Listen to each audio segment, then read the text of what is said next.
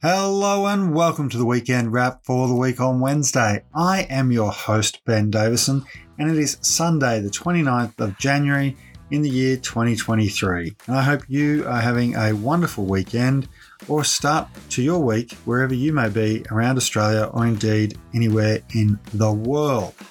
Today, we're going to talk a little bit about Alice Springs and the Northern Territory and why Alice Springs has become such a lightning rod for discussions about Indigenous affairs and indeed the voice in Australia. We'll also have a look at what's going on in WA, particularly in the opposition, which of course in WA is the National Party, as they have 4 lower house seats and their junior coalition partner, the Liberals, only have 2. Both have had leadership changes and there is rumblings about what might come next. But first, let's talk about Alice Springs. And I want to start by saying that I myself have never been to Alice Springs. Much like most of the people talking about this issue and talking about Alice Springs itself, I have never been to the township of Alice Springs. I have never been to any of the town camps or remote communities around Alice Springs. So I've had to do quite a bit of reading on this, and I've had to get a bit behind the curtain when it comes to finding out real, true information. Because frankly, what's going on in Alice Springs now is not just something that has occurred over the last few weeks or even the last 12 months. Whether you remember it or not, in 2007, there was something called the Northern Territory Emergency Response. You might know it better as the intervention by the Howard government into the Northern Territory. That intervention resulted in banning the sale of alcohol in 32 town camps, 12 remote communities, and 215 homelands and outstations.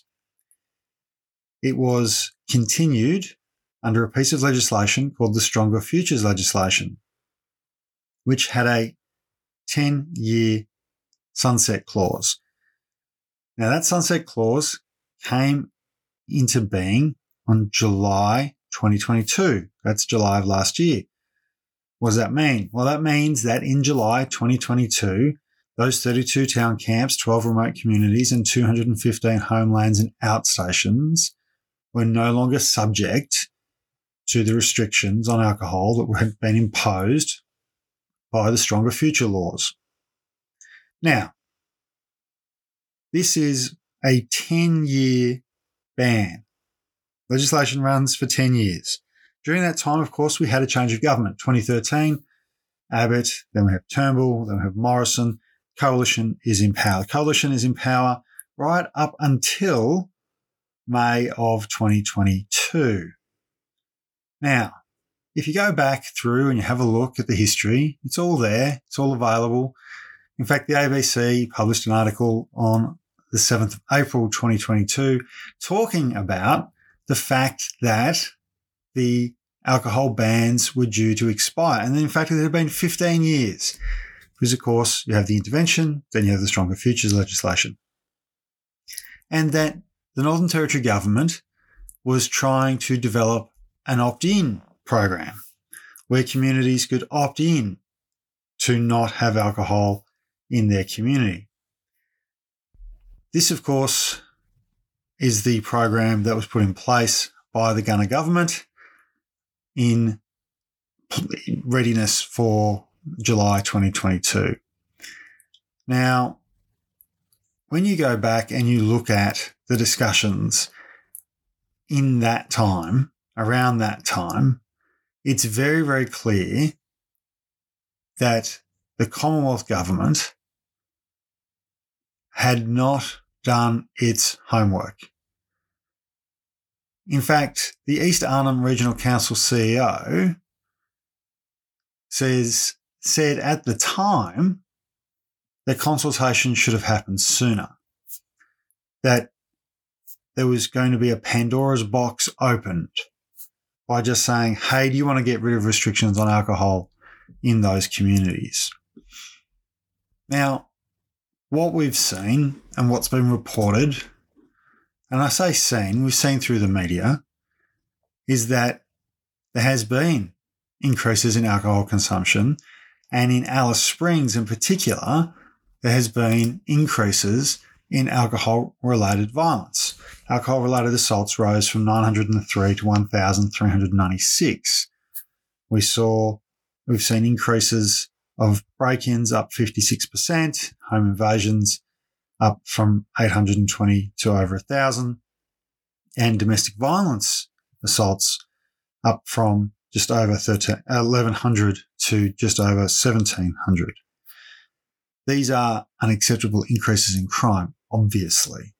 Now, Anthony Albanese has gone to Alice Springs, met with the Chief Minister, met with the Mayor, met with local communities. And, of course, there are deep, problematic issues beyond just the consumption of alcohol that drive these outcomes. There are issues around housing, issues around employment, issues around education and health services, and just quite simply a lack of economic opportunity for many of the people in the camps around the town. So yes, alcohol, we know, can make these problems worse. Now, what has been promised? What is going to happen? Well, there are a few things. There are some law and order type things. There are more money for CCTV, lighting, safety measures in town, more additional emergency accommodation and night patrols. Also some additional funding for domestic violence services and some extension of funding for safety and community services that was due to expire in June. But I want to make a really clear point here.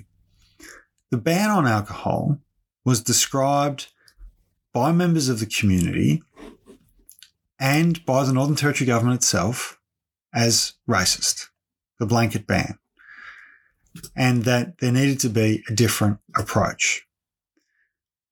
The Morrison government had nearly 9 years of the 10 years that legislation was in place, putting aside the intervention, not that we can just necessarily put it aside, but putting it aside for the purposes of this maths. 9 of the 10 years the Morrison government was in power. Ken Wyatt was the Indigenous Affairs Minister. They put nothing in place for those communities when that piece of legislation expired. Now, it's all well and good to say, just ban the alcohol. Well, let's be really clear. Let's be really clear what that does. There are members of the community, including land councils, Indigenous councils, who say that the ban laws criminalised Aboriginal people based on where they lived.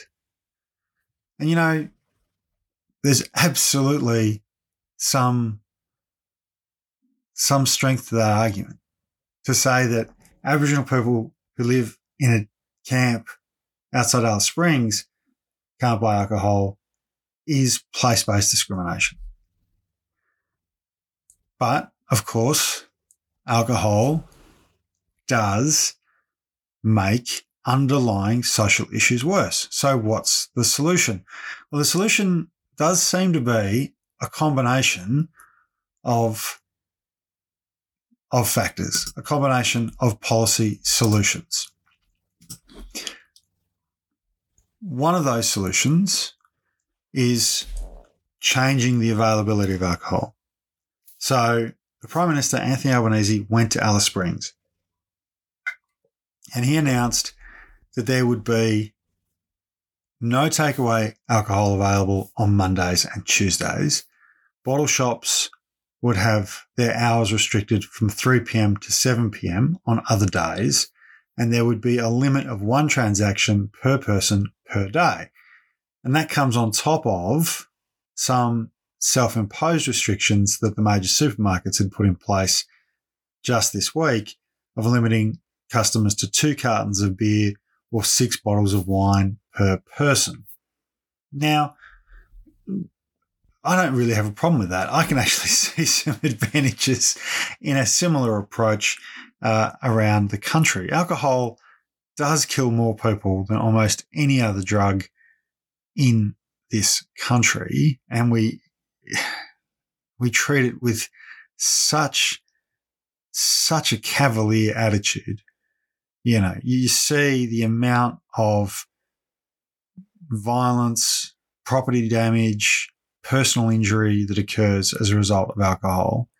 Now, what's going on in Alice Springs is exacerbated by alcohol, but is fundamentally a result of a lack of resources, a lack of infrastructure. You know, you've got community organisations in Alice Springs, and I'm just reading about these things. Community organisations that are winding back, that are shutting down at the same time as those grog bans were coming off because they didn't have funding. You know, Scott Morrison knew this was coming. Ken Wyatt knew this was coming. The Gunner government knew this was coming. And the Gunner government did try and put in place an opt-in system where communities could opt in to not have alcohol in their community. Now, that hasn't been taken up by every community. And you can understand why. After 15 years of being told you're not allowed to then suddenly go, but you can opt in to continue to have this ban that you never wanted in the first place. You can imagine there's a lot of communities that went, well, thank you very much, but no thank you. It's a very difficult problem to solve because it's not just about alcohol. It's about jobs. It's about education. It's about healthcare. It's about how communities interact. It's about a sense of community. I saw one video from an Aboriginal elder standing in front of a wrecked car, talking about young people stealing cars, filming themselves on social media, crashing the cars, getting picked up by the police, being released, and then doing the same thing again. Now, some people go, well, that's a law and order issue. But the point that the elder was making is that it's not just a law and order issue, it's a community issue. It's about understanding what's acceptable. It's about understanding that your place in that community, in that society, is dependent on how you interact with other people, how you respect other people, how you engage with them and their property, and how they engage with you and yours. And frankly, a lot of that is missing. And I'm not laying the blame here. I'm not even necessarily blaming Scott Morrison, although, you know, I do like to do that for things. I think this is incredibly complex. And one of the points that Anthony Albanese has made is that the situation in Alice Springs highlights why a permanent advisory body that represents the majority will of Aboriginal and Torres Strait Islander people, that is enshrined in the Constitution, that advises the Parliament and the executive government, is so important. That's the voice. Right? Now, I'm not saying the voice would have fixed this. I'm not saying that, you know, once we get the voice, all of these problems will be over. But the grog ban was 15 years old and it ended in July. Now, the Morrison government found time to give mates cushy jobs and reappoint people onto long-term contracts because it knew that it might lose the election. You know, it was not oblivious to the notion that government might change, but it never bothered to bring about any legislation to transition the grog ban, to provide support and funding for community organisations, for the camps, for the homelands. Nothing. Didn't do any of it. Now, you would think that if the voice was up and running, it might have been making a lot of noise about this. You know, I'm pretty politically engaged. I'm going to say I didn't hear a lot about it at the time. And that's partly on me, undoubtedly. Partly on the media, but also a system that basically treats the Northern Territory like the frontier, something far away that maybe some people will visit on holiday, but not many people live there. And the people that do live there are somehow very different to the rest of Australia. Well, I think what's happened in Alice Springs has highlighted that we have to look deeply at the reasons for these increases in crime. We have to better understand and have a more nuanced approach than just outright banning alcohol. You know, in 2019, some research was done that showed alcohol consumption per capita was the highest in the Northern Territory of all the states and territories in Australia. And when you consider that so many people, so much of the population was banned from purchasing alcohol at that point, that's quite an incredible statistic. And it talks to a broader problem. You know, prohibition didn't work in the United States. It just created black markets for illicit alcohol and caused other problems. Now, in some parts of the Northern Territory, there are some people, some organisations who say the grog ban worked. And that's great. And I hope that those communities opt in to continue to be alcohol-free. You know, regular listeners to The Week on Wednesday will know that Van doesn't drink. And in fact, I've really cut down the amount of alcohol I consume over the last 10 years, that's for sure. Because it is a poison and it does exacerbate a whole range of other problems.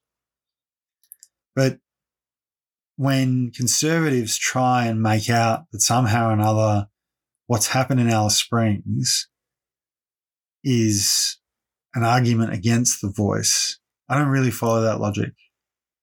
I really don't follow that logic, because there was 10 years of a ban, 10 years to do something about those underlying issues: housing, education, jobs, health services. And in the year that the ban ended, governments were cutting funding and support. This doesn't make sense to me to say, oh, well, that's a good argument to not have a permanent, ongoing line into government that advocates on these issues. If anything, I think it does the opposite. And I pose this question to people who say, how would The Voice have solved the Alice Springs? I say, how does voting no on The Voice solve Alice Springs? Because voting yes on The Voice means that in the future, there is that permanent body to constantly advocate and constantly advise and ensure that when things like the grog ban are ending, when there are big changes, they don't fall off the plate, they don't fall off the agenda just because a government's fighting for its political life in an election campaign. But of course, that's not the only news that's happened this week. While it is probably the biggest news and in some ways symbolic of so much of the current national debate, there's been some interesting news coming out of Western Australia. Western Australia, of course, is the one state of Australia that is almost a one-party state. The West Australian election 2 years ago was an absolute bloodbath for the Liberal Party. They were left with only 2 lower house MPs and enough upper house MPs that you could fit in an Econovan. So between them, they managed, the 2 lower house MPs, to split the leadership. But of course, the Nationals ended up with 4. So the 4 Nationals were in fact the opposition, or are in fact the opposition. Now this week, we've had some pretty big shifts over there in WA. The National Party leader, Maya Davies, decided to step aside as party leader and opposition leader and announced that she would not be contesting the the next state election. Now, the next state election in WA is not until 2025. Of course, we've got the New South Wales state election in March. Interesting side note there. Many of the seats that the Liberals either need to win or hold or at least be competitive in do not have a Liberal candidate yet in New South Wales. Goes to the core of the Liberal Party problem in this country. They are a party in total disarray. But the national leader, who had been critical of David Littleproud and particularly critical of Barnaby Joyce when he was leader of the Nationals at a federal level, has decided not to recontest in 2025. So Mia Davis is standing aside. There will be a party room ballot of the Nationals, lower and upper house, to see who will take over the role. There are three people who are touted. I don't know any of them. You might. Shane Love, Peter Rundle, and Marone Beard. So one of those will probably become opposition leader. Now, that came as a bit of a surprise because Ms Davis is quite young, relatively young, and had been doing a relatively decent job. The Liberals, on the other hand, the two Liberals, Libby Mettam and David Honey, of course, between the two of them, one of them had to be leader, and David Honey was chosen immediately after the election in 2021. It's always been considered that Ms Mettam would take the top job when she wanted it and that she had the support of the majority of her upper house colleagues who ultimately will be the ones who decide.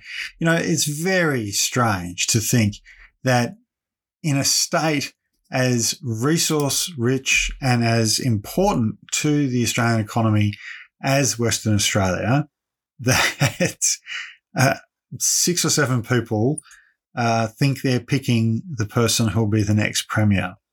That seems very strange to me. I cannot see. And look, politics is a strange thing. We've seen strange outcomes before. But for the Liberals to go from 2 to government is a massive jump in their support, and quite frankly, not one that any of the polls I've seen suggests they're getting. And maybe this is why Libby Mettam thinks now is the time. 2 years to build a profile, 2 years to try and do something different. But of course, the other reality is it's the Nationals who are actually holding the keys to opposition. So they're the leader of the opposition, which is a more highly paid position. They are the ones responsible for handing out opposition portfolios. It's a little bit chaotic. And look, I think it took a few people by surprise, the level of chaos that the coalition in WA finds itself in. So much so that Mark McGowan's actually overseas at the moment. He thanked Ms Davies for her service and did all the nice things, but it's struck as a bit of a surprise that this is what's going on. It is a long way back for the Liberals, not just in WA, but as a brand, you'd have to say. And I can't see how changing from David Honey to Libby Mettam is going to solve their problem in WA.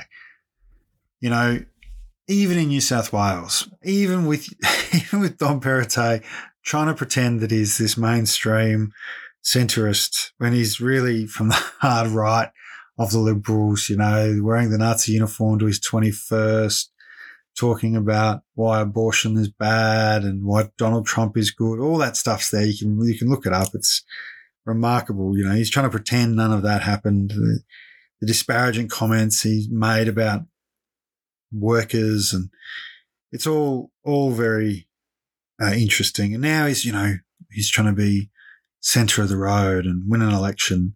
He still hasn't managed to pre-select more women. He still hasn't dealt with the diversity issues in his party. And quite frankly, I don't think WA is going to do any better. But look, Monday, the Liberals will have their meeting, and Libby Medham will likely be the leader of the Liberals in WA for the foreseeable future. By the time you listen to this podcast, it might have already happened. Who knows? Finally, today, I want to just talk very briefly about an issue that most of us probably are not aware of, and that is stranded and abandoned ships. So why am I talking about that? Well, as regular listeners of this show will know, we always encourage people to join their union. And one of the reasons we do that is because there are many cases and many situations where bosses simply do not care about workers. And in Victoria, in the town of Portland, down on the southwest coast, there is a Liberian flagged ship called the Yangtze Fortune, owned by a Chinese company, that has been stuck since September 28. Since September 28. Months and months. 16 Filipino crew members have been stuck on that ship. Now, they've been able to come off from time to time. The International Transport Workers Union, the ITF, the MUA are working to try and help these workers. The company has essentially gone broke. There is very little hope that these workers will ever see their entitlements. In fact, it appears, according to Ian Bray from the union movement, that these workers are owed nearly $250,000. There's 36 sailors collectively owed that money. And that money that they have already been paid has probably been taken out of some of their leave entitlements and other funds that they would have been owed. So, incredibly complex situation for those workers. It's why it's so important to be in the union, to be part of a collective. Now, half of the workers have been able to be repatriated back home. Some workers have to stay on the ship because if there's a storm, if the ship needs to be moved, if there's an emergency, somebody has to be present to move it. So even though the owners of the ship have abandoned the ship, they've abandoned the workers, our current laws mean that they are under the authority of a federal court admiralty marshal. There's a role I bet you didn't know existed. And eventually, what's likely to happen is that the ship is likely to be sold off by act of the courts, and creditors will lay claim. Workers are usually last in line, let's be honest. And without the collective support of their union, they're even less likely to get any of their money. So this is not an isolated incident. This is apparently on the rise. This has been happening around the world.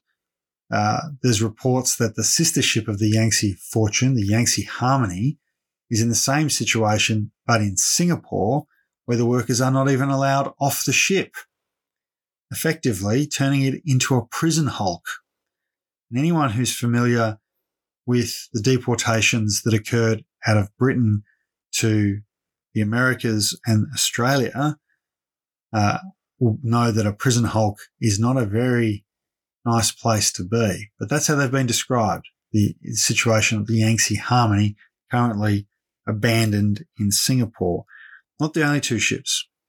They're not the only two ships. There are workers around the world who've been abandoned on ships. And I just want to say this. There are lots of stories around bad bosses. We've talked about the Mantle Group before. You know, the Mantle Group, this is a hospitality group, sacked a bunch of casual workers and then rehired them so they wouldn't have to pay them Australia Day penalty rates after already being done for avoiding paying penalty rates. You know, we've talked about Justin Hems. We've talked about George Columbaris. You know, we've talked about lots of different bad employers. And it's why we always say, go join your union, australianunions.org.au/wow. That's WOW. You can join your union right now. But we need to also remember that our solidarity has to extend to workers who are not from Australia, whether they're here working, and there are many in agriculture, many in hospitality, many in other roles, whether they be healthcare, aged care, early childhood, whatever it might be, whether it's a professional role, a skill-based role. But there are also workers like these ship crews who might only be here in Australia for a brief period under normal circumstances, but they're moving our goods, they're moving our livestock, they're helping us enrich our country through trade, and yet their treatment, the way they are treated, is appalling. And so I just wanted to give a very quick shout out to the ITF, to Matt Purcell, to Ian Bray, and to the workers who are currently and have been trapped on the Yangtze Fortune, and offer the solidarity of myself and Van Batum from the Week on Wednesday in your struggle to be freed from your abandoned ship and to get the wages you are owed. Now, if you want to hear more of the Week on Wednesday, tune in on Wednesday. Van will be joining me on Wednesday. We are both in the same room with the same microphone. We will be together this Wednesday. But you can also, of course, book tickets for the Adelaide Fringe Week on Wednesday live shows on the 22nd of February, less than a month away now, 22nd of February, and then the 15th, the 8th, and I believe it's the 1st of March, the first 3 Wednesdays in March, at the Immigration Museum in the Yurt. Looking forward to being in the Yurt. Looking forward to seeing many, many smiling and hopefully laughing faces. We did do the Week on Wednesday live at Melbourne Fringe. The live show, we do try and make it a little bit funny. We do try and make it a little bit entertaining. We hope that you will enjoy it. Get your tickets online right now. And of course, just a very quick shout out to all the people who have, at the start of 2023, joined our supporter page, buymeacoffee.com/weekonwednesday. We've had an influx of new Buck a Week, Extended Reach and Cadre supporters and one-off support that is helping us grow and get the message to more and more people. So until Wednesday, remember, be kind to yourself and to each other.